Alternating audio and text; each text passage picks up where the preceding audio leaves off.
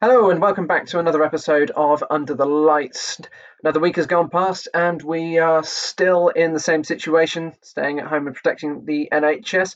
However, football is likely to come back in Germany. In the next couple of weeks, the Bundesliga is going to start. No change as of yet to the Premier League, although conversations have been had. There have been some interesting situations and ideas that have been put forth. But the main point of this episode today is we're going to have a look at our Premier League team of the season with a bit of a twist. So with that in mind, let's get into it. My name is Tom Murray. I'm Callum Wilson, and this is Under the Lights.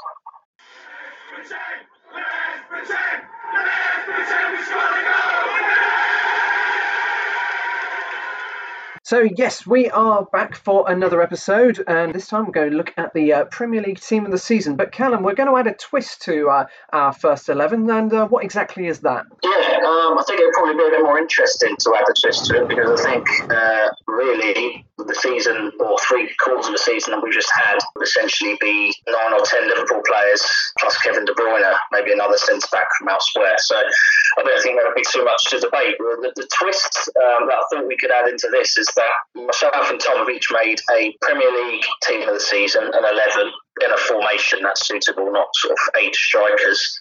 But the twist is that you can only have one player from each Premier League club, so only one Liverpool player in there. And that means obviously that you've got to choose 11 players from 11 different clubs. So it gets you thinking, who you can really bring in there, but also who has to miss out. Exactly. I actually found it quite difficult. There's a few players that I'm sure quite a few of you listening in will be thinking, how on earth have they not been included in the team? I don't know how easy you found it, Callum, but I certainly found it quite tricky. Yeah, it was tricky in the fact that I'd probably... What's important is that the players that we've put in aren't necessarily the best players from their club. It's just you're trying to make the best 11 that you can. So you might think that the player of the season for Liverpool was Mane, for instance, but actually you've got some good attacking wide options from other clubs, whereas there might be a specific area that you're thinking, maybe there aren't many centre backs, or I might put Van Dijk in or something like that. So in that respect, it's quite difficult. I sort of went through every team and maybe put who I thought were their standout players or players of the season, then went through, made a rough 11. Some teams I could go through and dismiss quite easily because I couldn't really, the likes of Bournemouth, didn't really think they had many standouts. Palace, even Spurs, I would have said Son was probably their player of the season, but I didn't think he's had as good a season as players from other clubs. So yeah, you could whittle it down a bit, and then I found myself having a few situations where I might have a Wolves striker and a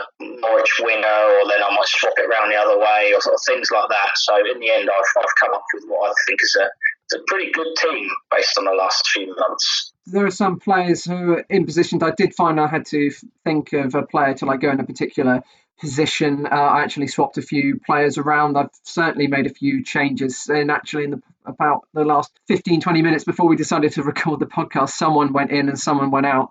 So what formation have you gone for? That sounds like my fantasy football team every Saturday, just an hour before the early kickoff. So I think I'm fine a week, and then I have one look at it 11:30 and go, oh no, make a change, and it ends up coming back to haunt me. I have gone with classic, but I suppose you could call it a 4-4-2. It's more of a 4-2-2-2. And yeah, 2 central midfielders, 2 wingers, and an old-fashioned 9 and 10 up front. How about yourself? Well, I've actually gone pretty similar, in fact almost exactly the same. I thought I'd go for the classic 4-4-2. One of my favoured formations is the 4-2-3-1. I actually use it on my Football Manager save, and I haven't changed for about the 6 seasons that I've done it, and the fans seem to like it. But no, I think for the Premier League, a classic 4-4-2 is good to get the players that you want to get in. A lot of people will probably be saying, well, that's so basic, but it's the classic formation. I don't think people care about the formation. I mean, I didn't set out the formation before I chose the players. I tried to choose the players and then see what formation you can get them into. I mean, to be honest, mine, you can even put mine into a 4-3-3 with one holding and sort of 2 inside forwards, and yeah. So as is football these days, it's quite fluid. Let's start between the sticks then. Who have you got as your number one? My number one, there's certainly a good number of goalkeepers in the league, but I have gone for Dean Henderson of Sheffield United between the sticks. Sheffield United have only conceded 25 Premier League goals, which is actually the second fewest number of goals in the league behind Liverpool. He's one of the reasons why United are doing so well in the league this season. And will Sheffield United, they've got him for 2 years in a row so far. Are they going to be able to sign him permanently? Manchester United, they're not quite sure on his situation, but then again, not many players are sure on this, of their situation in the current climate. So Henderson in goal for me. Who have you gone for? It's a good pick. I mean, Henderson will be a popular choice, I'm sure, as would someone like Pope. I mean, obviously, Alisson, if you want to use your Liverpool player on a goalkeeper. But yeah, it's a good point you make. And in the current climate, I think, other than Liverpool, I think Sheffield United will be one of the teams most hoping, from a football point of view, that this season continues, because they've obviously got that game in hand, level on points with Wolves, and they've got a real chance of getting some European football, which might not be the case with some of the possible outcomes that the Premier League can come up with. I have gone down a slightly different route, and it might be a bit left field, but I've gone with Ben Foster of Watford. Watford in a relegation dogfight. They've obviously struggled, but just the sheer number of saves that Ben Foster has made this season. With Henderson, but Sheffield United has an 11, not just defence as well, but they're so compact, they're so regimented, and actually in terms of shots faced, Dean Henderson's dealt well with what he's had to deal with, but he's got a defence in front of him that's really, really taken care of him, and quite reminds me of the days of Southampton when we used to go and watch Fraser Forster in goal, and you'd actually find that he'd only actually make one save or maybe two in a game. But the amount of clean sheets he got was phenomenal, and that's the same for Henderson. The other end of the spectrum is Ben Foster, who I think without him, Watford would probably be down where Norwich are and would be out of it. They struggled, but I think he's right up there with the most saves in the season, and a couple of saves that he's made that have just out of this world. And despite them being in the bottom, he's one of the top point scorers for goalkeepers on fantasy football, which just about says it all. So I've used a Watford player, because you definitely wouldn't get another Watford player in amongst the starting 11, so I can use some of those higher clubs in other positions outfield. So let's go on to the back four. Let's start with the right back. Who have you gone for? I have gone with Angus. For me, it wasn't an easy choice because you're always moving people around, but it's an easy choice for me in terms of what Manchester United player I think should be in there, and that's Aaron Wan-Bissaka. Spoiler alert. Yeah, I think he's been phenomenal. I don't think you've got many other choices from that club, and actually for quite a while I didn't have any Man United players. Actually, I didn't have any Chelsea, Spurs or Man United, and I thought maybe that's just me and my non-Big Six fan clubs. But I ended up putting Wan-Bissaka in there. I think he's had a great debut season. A lot of money, a lot of expectation on him, maybe slightly clouded with the whole Harry Maguire 80 million next to him. But he, for me, is the best defensive fullback in the Premier League. And actually, he was for me the season before with Crystal Palace. I think he's fantastic. And I think him, Trent Alexander-Arnold, obviously, and Pereira probably argue are the standout for this season in terms of your right backs. Just felt Liverpool and Leicester, I could have used them all over the pitch. With Liverpool and Leicester, you've got certainly a lot of players to choose from, but where you're going to put them. So I've actually gone for the same, Aaron Wan-Bissaka at right back. This was quite a difficult decision because I initially had Adama Traore in the right back position because he has been deployed as sort of a right back, a right wing back. But then I decided to go for a different Wolves player because just the chopping and changing that went on. But we'll find out who put in instead later. But I've gone for Wan-Bissaka. They can't be having any of these wingers at right back and left backs at centre back and all this stuff. This is a proper podcast. All this amateur hour stuff.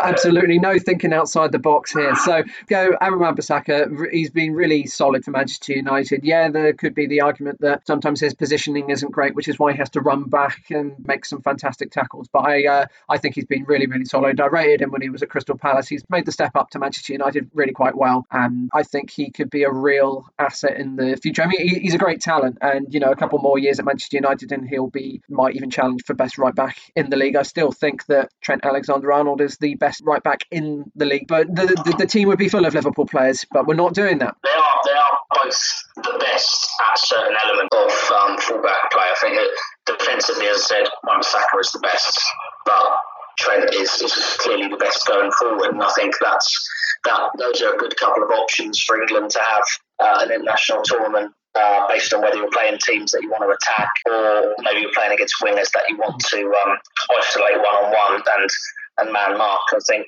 Wan-Bissaka, he actually reminds me quite a lot of Nathaniel Klein. Both came through the Palace ranks, but defensively very, very agile and very, very difficult to get past one-on-one, as we saw all those years at St Mary's. But yeah, Wan-Bissaka, I think he will, once Manchester United are back in the Champions League and they're playing some of the best teams in the world, I think we'll really see him come into his own. Let's go on the other side then. Let's go with the number 3, the left back, and then we'll tackle the centre backs after that. Who have you gone with in the left back position? A lot of choice. There is a lot of choice. However, I've actually put a Wolves player there. I've gone for Johnny at left back. I think he's been really quite an asset for Wolves. You and I have commentated on Saints against Wolves. He was lethal when he played. Even in the loss last season, the 3-1 loss. Saints beat them 3-1, but even so, he was really good for Wolves going forward, and especially this season as well when Wolves won. He was an asset down that left side, and I think he's just been a really good, solid player for them this season. I'm not going to lie, he's more of a shoehorn, more of like a thinking of, I've got only a few number of clubs available left to choose from. I've got to pick a left back from one of them. So I did originally have Van Aanholt at left back, but I thought Johnny has done more for his club. And currently, they're 6th in the league. So if you've got Wolves left and a left back, then it's a pretty simple choice. So again, I wouldn't say that he is a standout performer for Wolves. Obviously, they've been fantastic for the last couple of seasons. And you are right, I didn't really think much of him because he never really stood out from what I saw. But I do remember when they were playing down at St Mary's that coming in on that right foot, which is strange for a left wing back, it did often seem to open up for him, and he did start to worry when he got in and around the area. I've gone to Merseyside and gone with Luca Digne of Everton. I think he's been their best player this season. It's amazing how often he's involved in the goals, whether scoring them or definitely setting them up, which for a left back to be that creative, I suppose the modern game is getting that way, and you can argue that the lads at Liverpool are doing that, but for your fullbacks to be so creative, and he's a real leader up there as well, and he's a quality player, and he's been good for a good few seasons. Luca Digne was a good signing for Everton. So I've gone with him. He's fantastic, and as a set piece taker, there aren't too many better with a left foot in the Premier League. Now we're going on to the two mountains in the middle. I'm going to go with first centre back. I've put a Leicester player in. I've gone for Shagla Soyuncu. Yeah, I'll stop you there. Me as well. So we can hit this one together. Well, Leicester have got 28 goals conceded, third fewest in the league. Considering last season he was brought in, he was a bit of an unknown. He's now stepped up to be one of the most solid centre-backs in the league this season, and one of the reasons that Leicester are up where they are. He's formed a brilliant partnership with Johnny Evans or whoever comes beside him, and that has made Leicester incredibly dominant when it comes to defensive work. It's no surprise, actually, when you go through the Leicester team, it's no surprise that they are where they are and doing so well and so comfortably in the top 4, because there's so many players I could have put in this team. We mentioned Pereira. I've been a massive advocate of Wilfred Ndidi for a long time. I think he's one of the best at doing what he does, just screaming the back 4. But Soyuncu, yes, when we said it in our podcast at the beginning of the season that we thought Leicester would break into the top 6, but not any higher, because the issue was that they just lost Harry Maguire. We may have even done a podcast just before Harry Maguire went, and they didn't get a replacement, and they were looking at Lewis Dunk. And obviously Soyuncu was there last season, but wasn't deemed good enough to be in the starting 11. My goodness, what an absolute monster he's been at the back this season. Seen him a number of times, and I mean, he's got a magnet for a head, wins absolutely everything. He's one of those no-nonsense, like he's Turkish. Don't know how much English he speaks, but you imagine he doesn't speak very much. He just comes in, no nonsense, just wins everything, and he's a bully. There's nothing elegant about the way that he plays football. He's not one of those sorts of players that you see dribbling out from the back a lot. He's just massive, he's robust, and I just felt he deserved a real shout. Even in the team of the season, you could argue that you could put him in there along with the rest of the Liverpool back 4, because I just felt for what he's done coming in, and Harry Maguire been there, and he was deemed to be probably the weak link. He certainly hasn't ended up that way, and he's had a great debut season. Well, debut starting season for Leicester. Yeah, it's almost putting a little Saint spin on it. It's almost like when Jan Bednarek was brought in that one season, the first season that he was here under Pellegrino, and he was hardly played. He wasn't deemed that good. Even under Hughes, he was sort of alienated. But since he's come into the side under Ralph, he's become one of Southampton's better players. So there's a sort of an analogy there. I still think that Soyuncu is the better player, but just something a bit like the Bednarek story. But alongside Soyuncu, I've decided to put my Liverpool player, and I've gone for Virgil van Dijk, who is arguably the best. Well, he is the best defender in the world, I would think. Gone in early. I've gone in early with a Liverpool player. I mean, Liverpool have only conceded 21 goals. He's not just the best defender in the world, he's one of the best players in the world. And the way that he makes defending look so easy, he's the defender that every striker, every attacking player against Liverpool this season has found it so difficult to get past. There's so many superlatives you can talk about Virgil van Dijk. I don't have enough, really. It's not really much you have to say or need to say or can say about Virgil van Dijk, can he? He's just, he was in the top 3 for the Ballon d'Or, just gone, so he's clearly one of the standout players in the Premier League. I've used my Sheffield United token on this one rather than in goal. As I mentioned, defensively, it's really difficult with Sheffield United, because I don't know who their standout player has been, because it's such a team effort, and really you could put any of the back 3 in here. John Fleck and Lundstrom have been fantastic in that central midfield, and Emma Stevens and George Bulldog on the wing backs. They've just been fantastic, and they've got sort of a potent threat in that number of strikers they have to choose from as well. But I've gone with the captain O'Connell on that left side between Digne and Soyuncu, just in that centre-back role. Again, a leader, left-footed, fantastic in the air. And like I said, to be honest, I could put any of their back 3 in. But being a captain, leader and left-footed, I've gone with O'Connell in there. Yeah, it's really difficult to pick any of the Sheffield United defenders, like to single one out, because they've just been so solid, and there aren't really too many standout players for them. But because they work so well as a team, you could argue that they have been. If Liverpool weren't doing what they were doing at the moment, then you say collectively Sheffield United should be team of the season for what they've achieved. Let's move on now to the midfield. Let's start with right mid or the right winger, whoever you have. I'm using my Aston Villa token. I'm going for Jack Grealish to go into that position. That I had to move it around. I initially had Adama Traore, then moved him to right back and etc. But no, I thought I got to have Jack Grealish in there because 9 goals for Villa, 8 assists for an English player. He's had one of the most chance and goal contributions of any player in the Premier League. He's what makes Aston Villa tick. And when you're down at that end of the table, you need a standout player, someone who can win you a game out of nothing. And Jack Grealish, as much as I don't like the way he wears his shin pads or his hairstyle, I think I've got to have him in. He's a fantastic player. We'll do both of our wingers. I've got Grealish on the other side. I've gone with the left wing, and obviously when I mentioned earlier, he was the player that I could push into a midfield 3, and he could be that kind of one of those number 8, number 6 role. He's taken over the role of one-man team from Wilfried Zaha this season, hasn't he? Really, Aston Villa wouldn't be anywhere without him. You seem to like the shin pads and the kind of hair and all the rest of it. But I don't know. I quite like the kind of maverick, eccentric player in the Premier League. I don't think we have too many of them. When you used to have your Cantonas and the Berbatovs and those kind of laid-back players.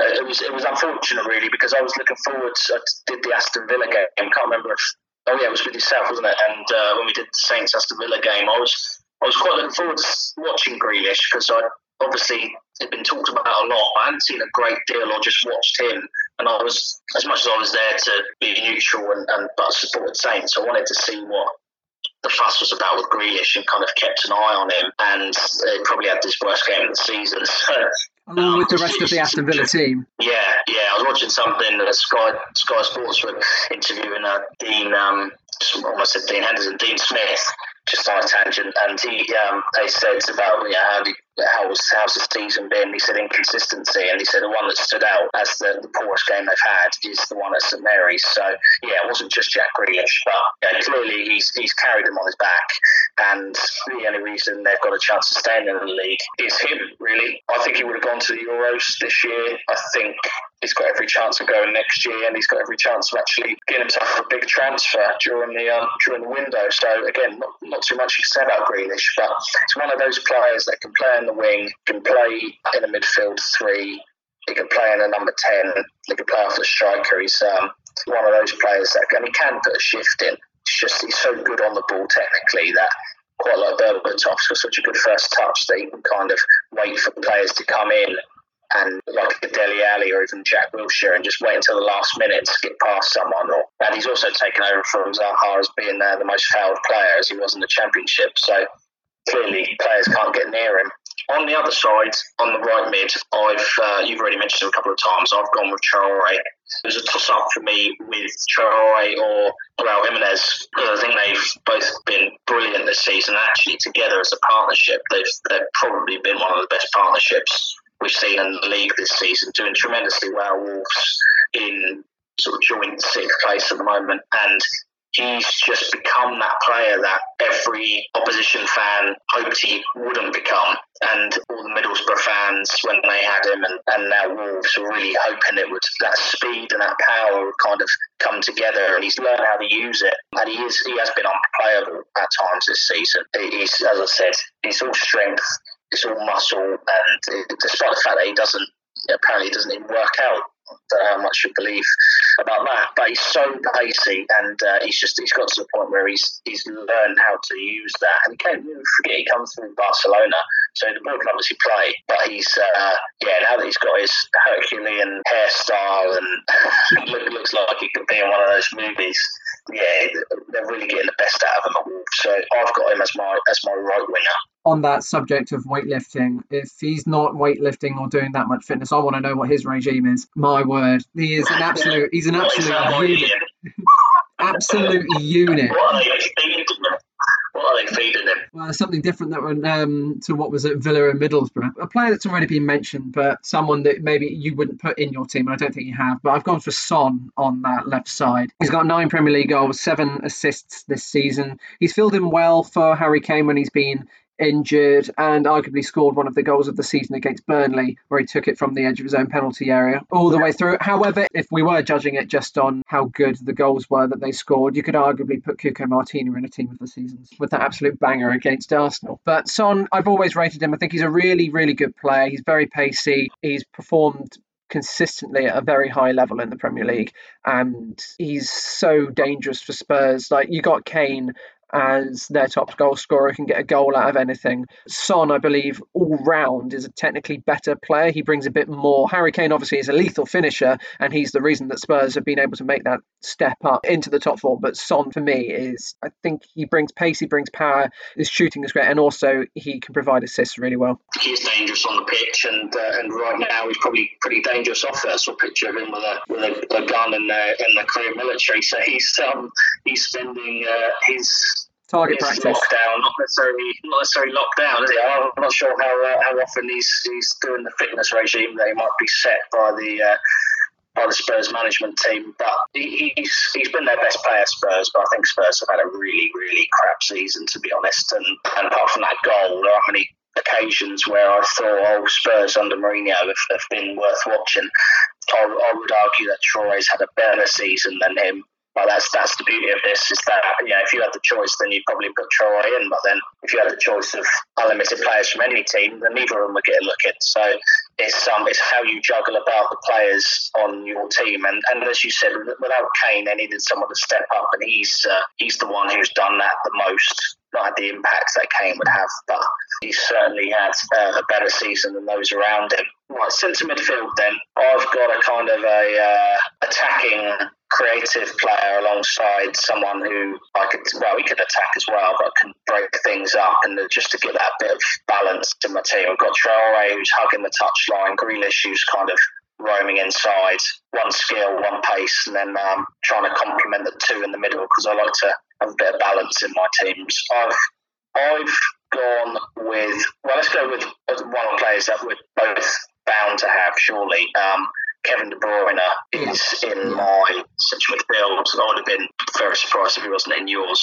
Funnily enough, probably would be the standout individual of the entire season, including the Liverpool team that would dominate this Premier League Team of the Year and look like breaking all manner of records. But De Bruyne on his own, you could argue he's had his best season since he's been in the Premier League. What do you need to say about De Bruyne? I mean, anyone listening to this podcast is not going to argue with that inclusion and knows exactly why.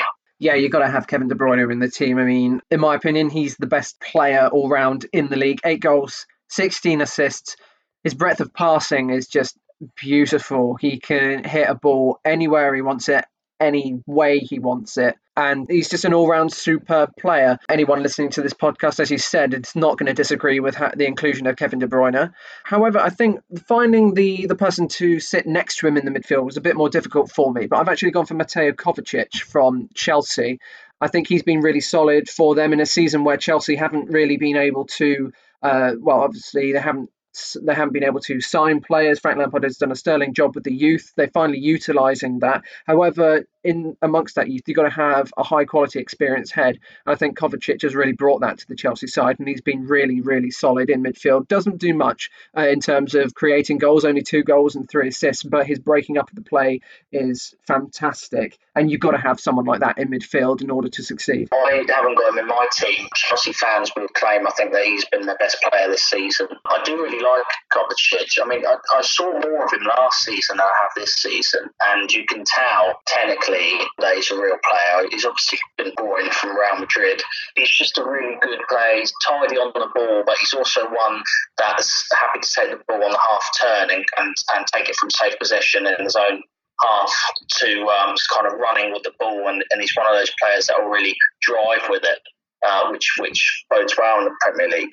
He hasn't stood out to me enough to put him in my team, and actually I haven't put any Chelsea players in because I think they were flying at the beginning, and the 2 players that stood out were Mount and Abraham, and then I feel like they've kind of dwindled and petered off a bit in maybe since Christmas.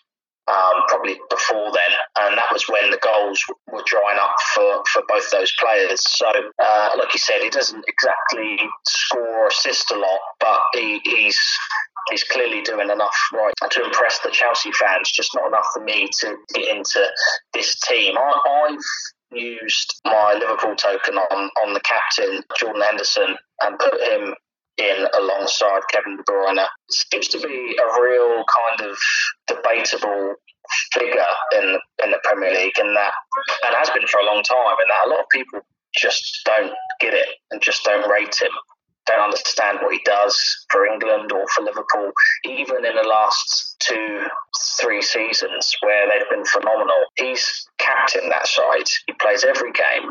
He covers every blade of grass. He brings so much energy. That's not even just that. I think because he runs so much, people don't realise how good he is on the ball. And actually, he's gone from being sideways pass Henderson I think he really took that on board. And some of the balls he can play, usually curling it down the channel, almost kind of like a Jorginho will do at times. I know he passes sideways a lot, but he actually is technically really good on the ball. And he's led that side along with Van Dijk to where they are. And he's also, the midfield 3 don't get enough credit either, because what they do in a Klopp side allows the front 3 to attack and not really defend, and also allows your fullback wing backs to do what they're doing. Wijnaldum and Henderson usually are the 2, and they get through a lot of work covering for those fullbacks and winning that midfield battle. And then, of course, they've got Fabinho sitting in there as well, doing what he does. But yeah, just to be captaining the first Liverpool side, potentially, to win the Premier League ever, beating records left, right and centre. They looked for a long time like they were going to go unbeaten, and it's a great side, but it takes a great manager and the influence of a great captain. I think they've got 2 great captains in Van Dijk, who you've chosen, and Henderson, who I've chosen. I think we've probably chosen those players for a lot of similar reasons, but I'm a big fan of what Henderson does, and on the kind of Marmite analogy, I'd be on the love side rather than a hater. I don't know about yourself. Yeah, I think he's always gone like under the radar. He's one of those unsung heroes, and he's really, as you say, he's really adapted his game from someone who just pass the ball sideways to now be a really key player for Liverpool. And I think he goes under the radar and people don't really appreciate what he does purely because Liverpool have got so many good attacking options that the headlines are more about them. Everyone raves about Van Dijk as well in the defence, but sometimes the likes of Wijnaldum, the likes of Henderson just don't get the plaudits that they deserve. I think Henderson is a superb player. He runs the midfield. He controls the tempo of the game. For me, whilst I wouldn't rate him as my highest Liverpool player, I certainly understand why he's in your team, because I think he's been absolutely sensational this season. And every year, I think he takes it up to another level. And as we've seen Liverpool improve year on year at the moment, and as you say, he's going to very, very likely captain his side to their first Premier League win. Yeah, he's not. I wouldn't class him as the best Liverpool player or even the player to win the PFA Player of the Year, although he's been talked about in that regard. But the way in which this goes, I thought there were better players in other positions, and central midfield is a position where actually I didn't struggle, but there was a place to be filled by a Liverpool player. And we also did this season, you said about adapting. He adapted his game in that formation to be the right-sided central midfielder to get forward more and have more of an impact on the team going forward, which he hadn't really done. He was always a combative sitting midfielder, box to box, but the defensive work he'd get through a lot of. And when Fabinho got injured, it was him who stepped up and filled that role and actually did it really well as the captain. So in terms of adapting, when you can lose a player who's as specific in his role as Fabinho and didn't really have an out-and-out replacement, he slotted in there and they continued to be the dominant force that they were. Yeah, sorry, so we're going to go on to strikers then. So we've got two players each. I think, I get a feeling it's pretty self-explanatory with the teams that we've got left. For me, my first striker, I've gone for Aubameyang. He's got 17 Premier League goals, second highest scorer in the league. He is Arsenal's player who is just a cut above the rest, and I think he's the reason that they are. I mean, Arsenal are in mid-table, but I think he's the reason that they are even as high as mid-table. He is their world-class talent. And because I don't think Arsenal's squad is full of particularly world-class talent. They have very good players, but he's the one that, he's the standout. He's got pace. He always seems to score against Saints as well whenever he's played. But he is just a fantastic all-round striker. And against everyone. That's the thing, isn't it? Yeah. He scores every. He's a goal-a-game guy. He'll not do much at times, but he'll get an assist or he'll get a goal. And let's be honest, he's carrying that Arsenal team. I mean, they are the poorest Arsenal team I've seen in a long time, and that's saying something because they've been great for a while. And without him, I mean, where are they in the league? They're sort of low, sort of 8th, 9th, something like that. I think they might even be lower. They might even be 10th. I'm not entirely sure, but they're definitely in that group in the middle. I mean, they're lower of the top half, and they're essentially relying on him to be in that position. So if he's not in that team, that is woeful for Arsenal. And then you take out Aubameyang. I mean, where on earth would that football team be and that club be? And it's been a few seasons now, but you look at their team and actually they are rubbish, aren't they? I mean, they've got, in terms of quality, like Arsenal quality, Ozil is a quality player, but he never does it. So count him out. Pepe looks like he should be a decent signing, a good player, but he hasn't really turned up yet. At the back, shambles. Absolute shambles of the team. Central midfield, Xhaka, rubbish. Torreira, not good enough. Guendouzi, young, and they're hoping they might turn into someone, but they've been hoping that for 10 years with a number of players. So without going on an absolute Arsenal rant, Aubameyang has been unbelievable, one of the top goal scorers, and his side is Arsenal, and they're still in 10th. And when people say that he's not going to go this summer, well, if he doesn't go this summer, then he's got absolutely no ambitions to win anything. He is far too good for that Arsenal team where they are at the moment, and he will get an offer to go somewhere else. And I'm pretty sure Arsenal will accept it. It'll be interesting to see if he plays his football in the Premier League next season for another side, because I know United's and Chelsea's have been linked with him, and he's probably the the best, certainly in the top three, best goal scorers, out-and-out goal scorers in the Premier League. Maybe say Aguero's up there with him. I'd say those are, and Harry Kane, those are probably three in terms of that type of player, just goal-scoring centre forwards. He's in my team, by the way, as well. Yeah, so he's one of the top goal scorers. You could argue Vardy, but we've obviously used our Leicester players elsewhere, so you can't put him in as one of the top goal scorers. And the other one is, I think, pretty obvious as well. As Southampton fans, am I along the right lines that I've got your other striker correct? Yeah, absolutely. I've gone for Shane Long. Oh yeah. Shay Adams. Yeah, no, I mean, Danny Ings is up there with the Jack Grealish, Wilfried Zaha comparison in terms of a one-man team, in respect that he does what he does, so he can't carry the team on his back from being a centre forward, but without his goals, Southampton would be dead and buried in the Premier League. And when they were having such a torrid time, he was that kind of shining light and that player who had the quality to turn things around and put them into a safe position in the Premier League.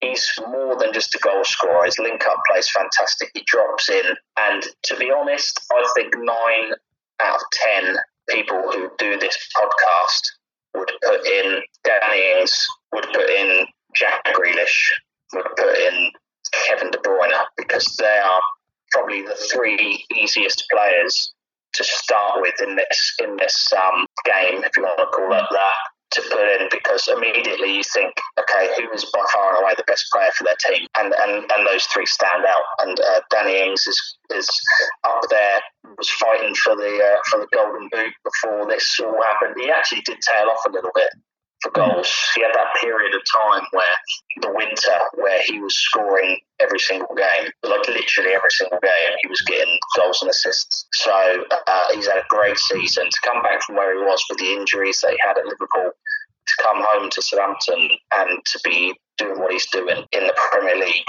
and obviously in that cup game against Portsmouth as well, he had a great time. He's a shoo-in for this alternative 11 that we're doing.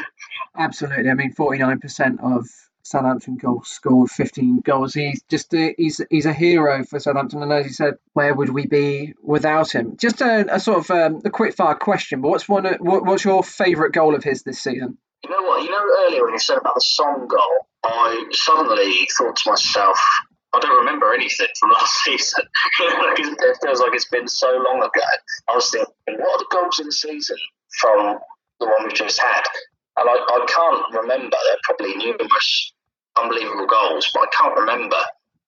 You mentioned that Son one. I can't remember any other ones that were out of this world. The one that stands out for me, and I had the pleasure of commentating on it, was the goal that he scored against Spurs, which was kind of Letizia-esque in that dink over the head of the defender, leaving him for dead and then just slotting it in past the goalkeeper. That was my favourite, but I'm sure you could probably remember some other ones. Yeah, obviously the one against Spurs is the one that stands out in terms of quality. The way he's chipped it over Alderweireld, then hit it on the left foot volley into the bottom corner. I mean, the Spurs goalkeeper doesn't even move. It just goes straight into the bottom corner. It's an absolutely fantastic goal. In terms of importance, one that stands out for me is probably the goal away at Leicester. It's not the cleanest of finishes. He's sort of toe punted it through Schmeichel's legs. That's an art in itself, because that entire game he was trying to get it through Schmeichel's legs. But he managed to do it, and obviously that meant so much to the club to turn around what originally was a horrific result that we don't really want to remember. As we're saying, he's a standout player for Saints. They would be in real trouble without his goals, and I think that he really does deserve to be in anyone's team of the season. And it's a real shame that the Euros have been postponed from his personal point of view, because obviously he had every chance of being in that team. Those are our teams from myself and Callum. Do let us know in the comments what you would have done. How would you have put your team of the season with only one player per club? It's not as easy as you think. So we're going to try and get another episode out to you soonish. That one's going to be all about Saints. We'll be heading over to Kingston Corner. we'll be having a few quickfire questions. So if you have any questions you want to ask us, then please leave a comment on the podcast or message either myself. I am at T214 Murray. I am at Callum Wilson 21. We hope you enjoyed this episode, and until next time, this has been Under the Lights. Goodbye. Thank you for listening to this episode of Under the Lights. If you want to catch us on Twitter, our handle is at @under_Saints. So if you have any questions you want for the next podcast, please, you can contact us there. Thank you very much for listening. Hope you've enjoyed it.